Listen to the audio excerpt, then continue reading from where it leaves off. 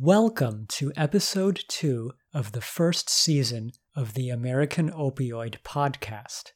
If you're new to the podcast, you'll want to start with the first episode before moving on to this one.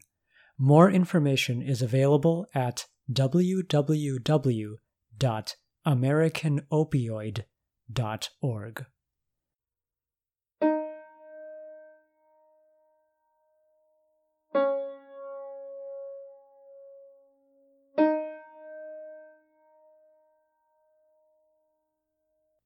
The series of events that led to Matt's disappearance from City Day Nursery began with something that had happened months before he met her, halfway across the country. His mother, Marjorie, took him on a trip at the request of a relative she had not spoken with in a long time. The mansion echoed with the footfalls of extended family members who had come from the four corners of the globe to pay their respects. The patriarch commanded reverence, even from his casket. The face, though grayed and sunken, retained that majestic air of a life that mattered. The eyes of the observers lingered upon it, reflecting on memories of statements and speeches gone by, when it had been animated and flushed. Marjorie stood apart from most of them. She did not like being there. The looks, the whispers. They knew her husband had left her. Some had warned her it would happen. The smug satisfaction that lingered in the air sickened her, made her want to bolt from the place and go back to her small but comfortable trailer park home. Why was she here? But the elders had specifically stressed her presence, had ensured that the plane ticket would be paid for, that Marjorie and her son would be well accommodated. Marjorie had not enjoyed a real vacation since Matt was born, so she had said yes. She did not know the deceased personally, but it was impossible not to know who he was. The entire extended family knew him, or at least knew of him, and would refer to him constantly. He was a bright spot in a clan that had largely failed to keep up with the times. As Marjorie took in tidbits of gossip, she found out that she was not the only visitor with problems, financial and otherwise. The last time Marjorie had visited the towering manor, she had just been a child. Her memories had been drained of their specifics, evoking no more than the sheer size of the place. So she wandered throughout the cavernous interior, with Matt cradled in her arms. He was nodding off, and a line of spittle slowly worked its way down her shoulder from his half-closed mouth. On the second floor, she noticed a room with the door left ajar. Curious, she peered inside. The room was large but relatively plain. It could have been a room in any upscale suburban home. The curtains were drawn back from the windows, illuminating the inside with cloud-filtered sunlight. There was a bed, with a small table next to it, stacked with medications, dentures, and a couple of novels. Lying on the bed was an old woman whose face was vaguely familiar. The woman looked lazily over to her, and Marjorie saw a glint of recognition. "Hello, my child. Please come in," the old woman said. Marjorie stepped inside, greeting the woman while racking her brains to remember her name, to pinpoint her exact place in the sprawling family tree.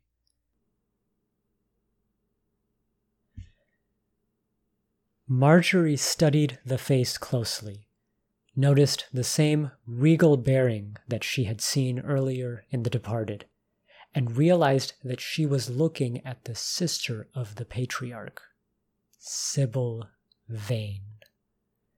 Marjorie paused. She remembered the woman. She also remembered her reputation. The old woman's brother, even in death, had been celebrated across the extended family.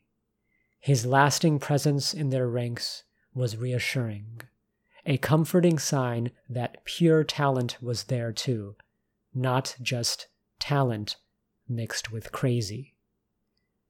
The patriarch's sister, lying comfortably on the bed, one pillow behind her head, another supporting her left shoulder, was considered to be one of the crazies. She generally kept to herself. The few times she was out in their midst, she would utter phrases that made no sense, and would stare at the blank wall for a long time while others were talking, as if watching an invisible movie projected onto it. It was not in a rude way, because her face was rapt and beaming rather than bored, and during the few times she did speak, she would interject with astonishing insight. She seemed to have a knack for detecting how people were actually feeling, despite the words they used. Many people preferred talking to her rather than her late brother because they found her less intimidating. But at the inevitable point in each conversation, she would veer off into nonsensical musings again, and the crazy would be back. "You are the first relative I have seen this weekend," Sybil murmured. She sat up slowly, leaned against the headrest. Marjorie wanted to help, but Matt had begun to stir, twisting to and fro, keeping both of her arms occupied. "Are you ill?" Marjorie asked. Sybil smiled. "When you reach my age, what's the difference?" She noticed Matt, and suddenly her expression changed. She studied the child intently as he took in his surroundings. She watched as he looked out the window on the far end of the room, at the snowflakes fluttering to the ground. His body swayed slightly from side to side. Marjorie tried to say something, but Sybil shushed her. She continued staring at the boy with that same attuned expression that Marjorie would remember years later in a different context. It made her deposit Matt into Sybil's arms the second she held them out. Matt swiveled his head up, took in the beaming face. The old woman looked down at the small child, believing him to be her kin, not just by blood, but real kin, the kind that recognize each other without any introduction. "What is his name, my dear?" Sybil asked. "Matt," Marjorie said. The old woman smiled at her. "I knew there had to be one more. I waited so long. I had begun to lose hope that I would see it resurface within my lifetime. Your son is special." Marjorie replied, "He is a diamond, my world. But it's been hard, you know, with the circumstances, him not having a father." Sybil nodded. "I know all too well about what happened. Sorry to hear it. But enough about that." She waved her hand dismissively, then examined Marjorie closely, almost as closely as she had examined Matt. "He has a gift, you know." Despite herself, Marjorie felt a glow of pride. She knew that there was something about her son that defied description. Something about the way he studied things, the concentration. Almost like Sybil, she suddenly noticed. But Sybil looked sad. "He will go through a lot of tribulation. That is the fate of our kind. People will not like that he is different. Some may be afraid of him. Most will simply laugh him off as an eccentric. He will be lonely. The short, clipped sentences tumbled out, faster and faster. It was as if she had held them in for a long time. My own cousin, for example, was subjected to a failed exorcism. They thought she was possessed. The gift was a curse for her.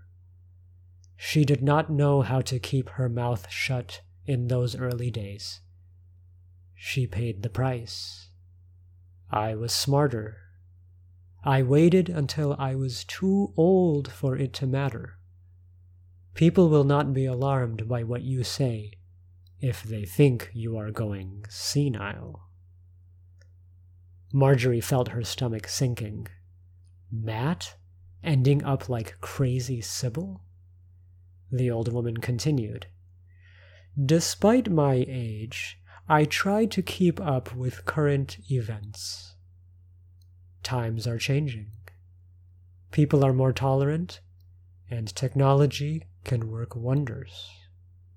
Your son will be lost for some time, but that is necessary. When he finds his calling, he will know it immediately, and he will make his mark.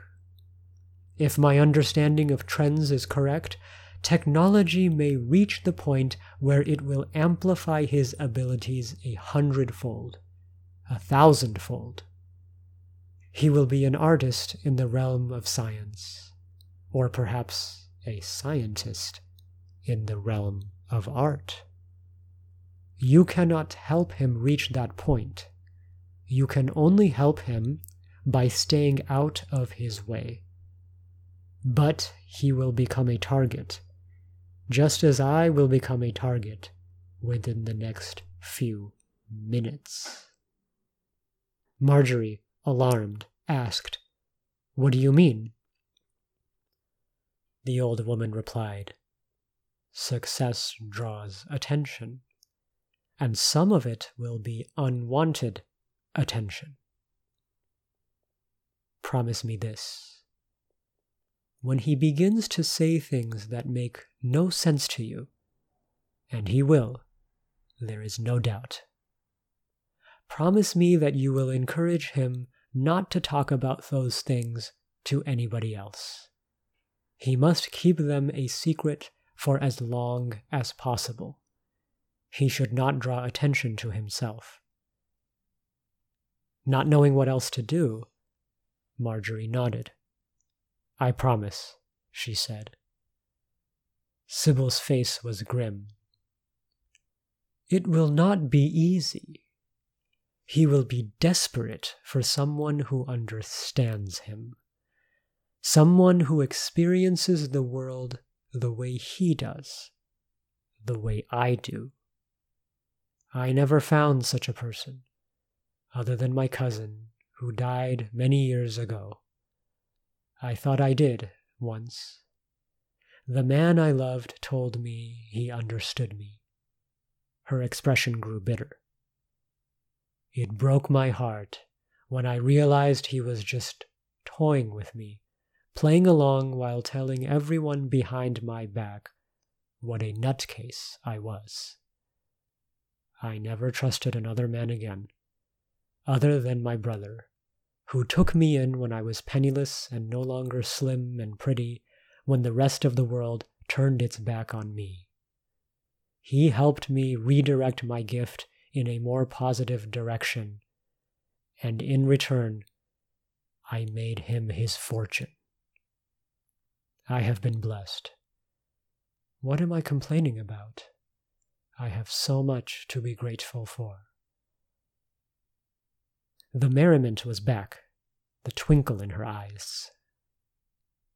"When I was a little girl, I would hide in the closet for hours to shut it all out.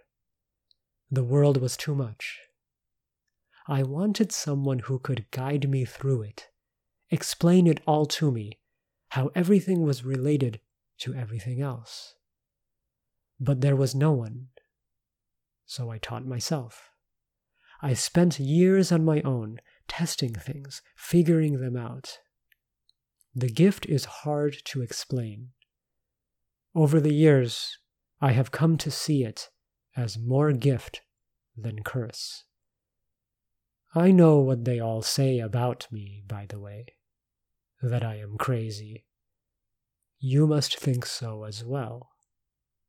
Sybil held up her hand to prevent any protest. But the one who steps out of Plato's cave and then comes back to describe his observations to the others will always be described that way, as a madman. The old woman stopped suddenly. Matt sat quietly in her arms, content, not wriggling about as he usually did when handed to a stranger. For some reason, that made Marjorie more uneasy. Sybil's eyes widened, and she leaned her head very close to the small child, almost as if she were trying to hear his heartbeat. She looked up at Marjorie, an expression of utter disbelief on her face. Her breathing was shallow and heavy. She gripped Matt tightly, and he began to writhe, moaning with discomfort. The old woman appeared oblivious, continuing to stare at Marjorie. "My God," Sybil murmured. "Oh, my child, my child." Hearing Matt's sounds of pain, Marjorie stepped forward instinctively. She leaned in and lifted Matt away, took several steps back. She rocked him lightly, soothing him away from the disturbance. Her overwhelming urge was to protect him from the crazy old woman. But Sybil did not react. Instead, she sat back, deep in thought. The expression on her face was one of perplexity. "This is untrodden territory. You are holding a weapon of mass destruction in your hands. He is one of a kind. No peers." Just then, they heard hushed voices approaching, and then some relatives trickled in. The old woman became silent as a gravestone. The trickle accelerated, became a flood, and soon the whole room was packed. A burgeoning crowd formed outside the door, composed of those who were not lucky enough to get there first. Marjorie found herself jostled backward, even as she tried to remain stationary, as if she were standing on a slowly moving treadmill. She tried to make out what was happening amidst the hubbub.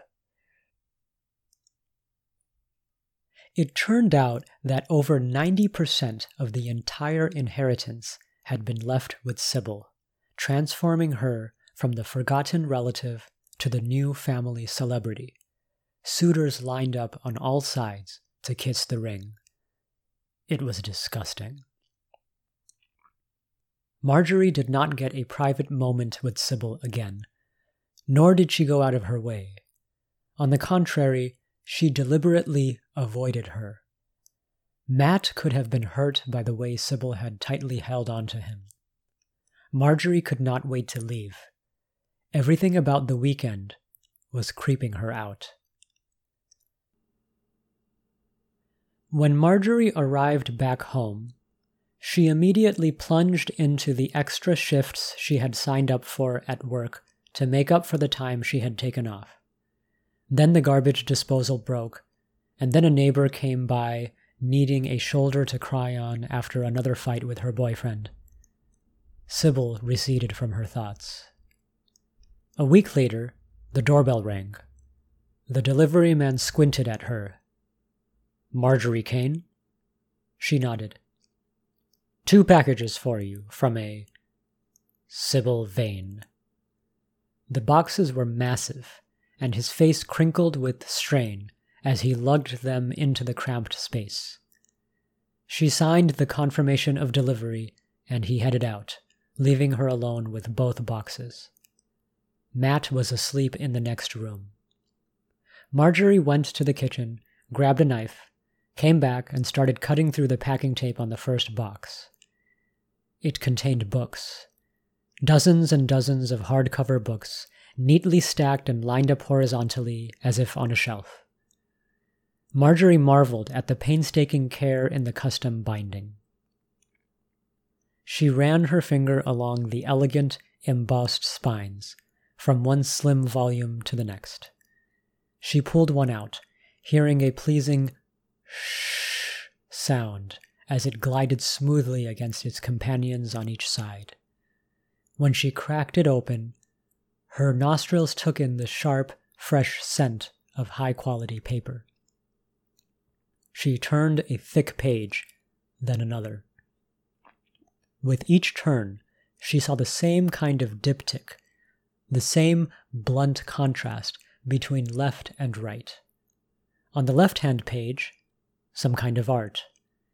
An array of colors, melding into each other in various combinations, as if an artist had partially mixed drops of paint from 5 or 6 different pails. On the right-hand page, a crude drawing, only slightly more elaborate than stick figures. It was strange to see such an amateur effort right next to something much more impressive. She never understood why modern art did dumb things like this. But was this modern art? What was this? Who was the artist? She took out the first book and opened the cover. No copyright or publisher information. No table of contents. No title, and no author. As she flipped through the pages, she realized that the book did not contain a single word. Just colors and drawings, juxtaposed side by side. She picked up the knife and cut through the packing tape on the second box. Same as the first box. Books, the same kind, and nothing more. The only words were her name and address. No return address. She was sitting cross-legged as she pored over one of the books again, trying to find out what it was about, when the doorbell rang again. She got up, leaving the open book on the floor. At the door was the same delivery man. "Sorry, a third item. Don't worry, this one's much smaller, which is a relief for both our sakes," he said with a slight grin, handing her a large, sealed envelope. She thanked him, closed the door, sat on the creaky couch, tore it open, began to read. Some kind of trust account. Her heart began to race. It appeared that virtually limitless funds were available to her, provided that she spent them solely for... "No," she said. She continued to read, then shook her head. "No," she said, louder.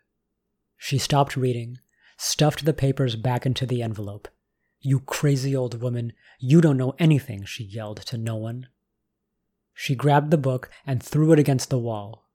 It fell to the floor in an opened position, spine down, pages up. Matt started crying in the other room. Marjorie began to breathe again. She walked into the next room to comfort him. She did not use a crib for Matt. Instead, she slept right next to him in one bed, just as her mother had done with her, which was useful because it saved space. The fear of rolling over and injuring the child had dissipated when she realized just how sensitive she was to any sound he made, even if she was in a deep sleep. Marjorie felt so comforted herself as she shushed him, that she fell asleep when he did. Mother and child were one in slumber, breathing in and out in the same consistent rise and fall of life in suspension. The next morning, when she woke up, she noticed that he was not in the bed She did not panic because she knew that this had happened a number of times before. Matt was adventurous from the moment he could crawl. And since her mattress was smack dab on the floor, there was no fear that he would fall from a height. She walked into the living room and then froze. There was a dent in the wall from where she had thrown the book, but that was not what drew her attention. Matt was huddled over the fallen book on the floor, studying it. Marjorie remained frozen, observing him. After a length of time, he gingerly used both of his hands to turn a page. Then he thoroughly studied the color mixture on the left. He briefly glanced at the crude drawings on the right before turning the page again. "Matt," Marjorie said. He continued looking at the book. Marjorie leaned forward. "Matt," she said in a much louder voice. He turned his head up and to the side, looking directly at her. A wave of relief flooded over her. Thank God. She scooped him up from the floor and carried him to the couch. There she held him close to her, whispering, "You're not deaf. You're not deaf." After a while, he squirmed in her arms, which surprised her. He usually liked it when she picked him up. When she lowered him to the floor, he crawled straight back to the book. She leaned back, unworried. Children loved to play with a new object, a new toy. After they had gotten enough of it so that it lost its novel sheen, they would forget about it. That was why the affluent families she remembered from her childhood had enormous piles of toys all over the place. But his interest did not flag the next day, or the next, or the following week, or the following month. He was captivated by the books. Marjorie felt worried enough to leave the books out of his sight every once in a while, but he would throw a fit, screeching until she gave the book back, and his mental hunger was satiated. She tried to substitute other books, picture books from the library, but he had no interest in those. Shortly afterward, she started taking him to City Day Nursery. He met Rain. He discovered that he could create his own colors on the page, almost as if by magic. And thus it came to pass that, for a formidable portion of his formative years, Matt studied color patterns at home and then attempted to recreate them in daycare. But something had been overlooked. When Marjorie threw the book against the wall, she had assumed the sound had wakened Matt. It did not occur to her that the vibration from the impact could travel through the mobile home and disturb him, even if he was unable to hear the sound. When Marjorie leaned forward and called his name loudly, she assumed that he heard her. It did not occur to her that he could see a motion in the corner of his eye when she leaned in. Or perhaps she did not allow herself to entertain the possibility. Either way, the envelope lay there, the papers inside forgotten, the trust untapped, the funds that were allocated to pay for all expenses for Matt's education at a deaf school of Marjorie's choosing.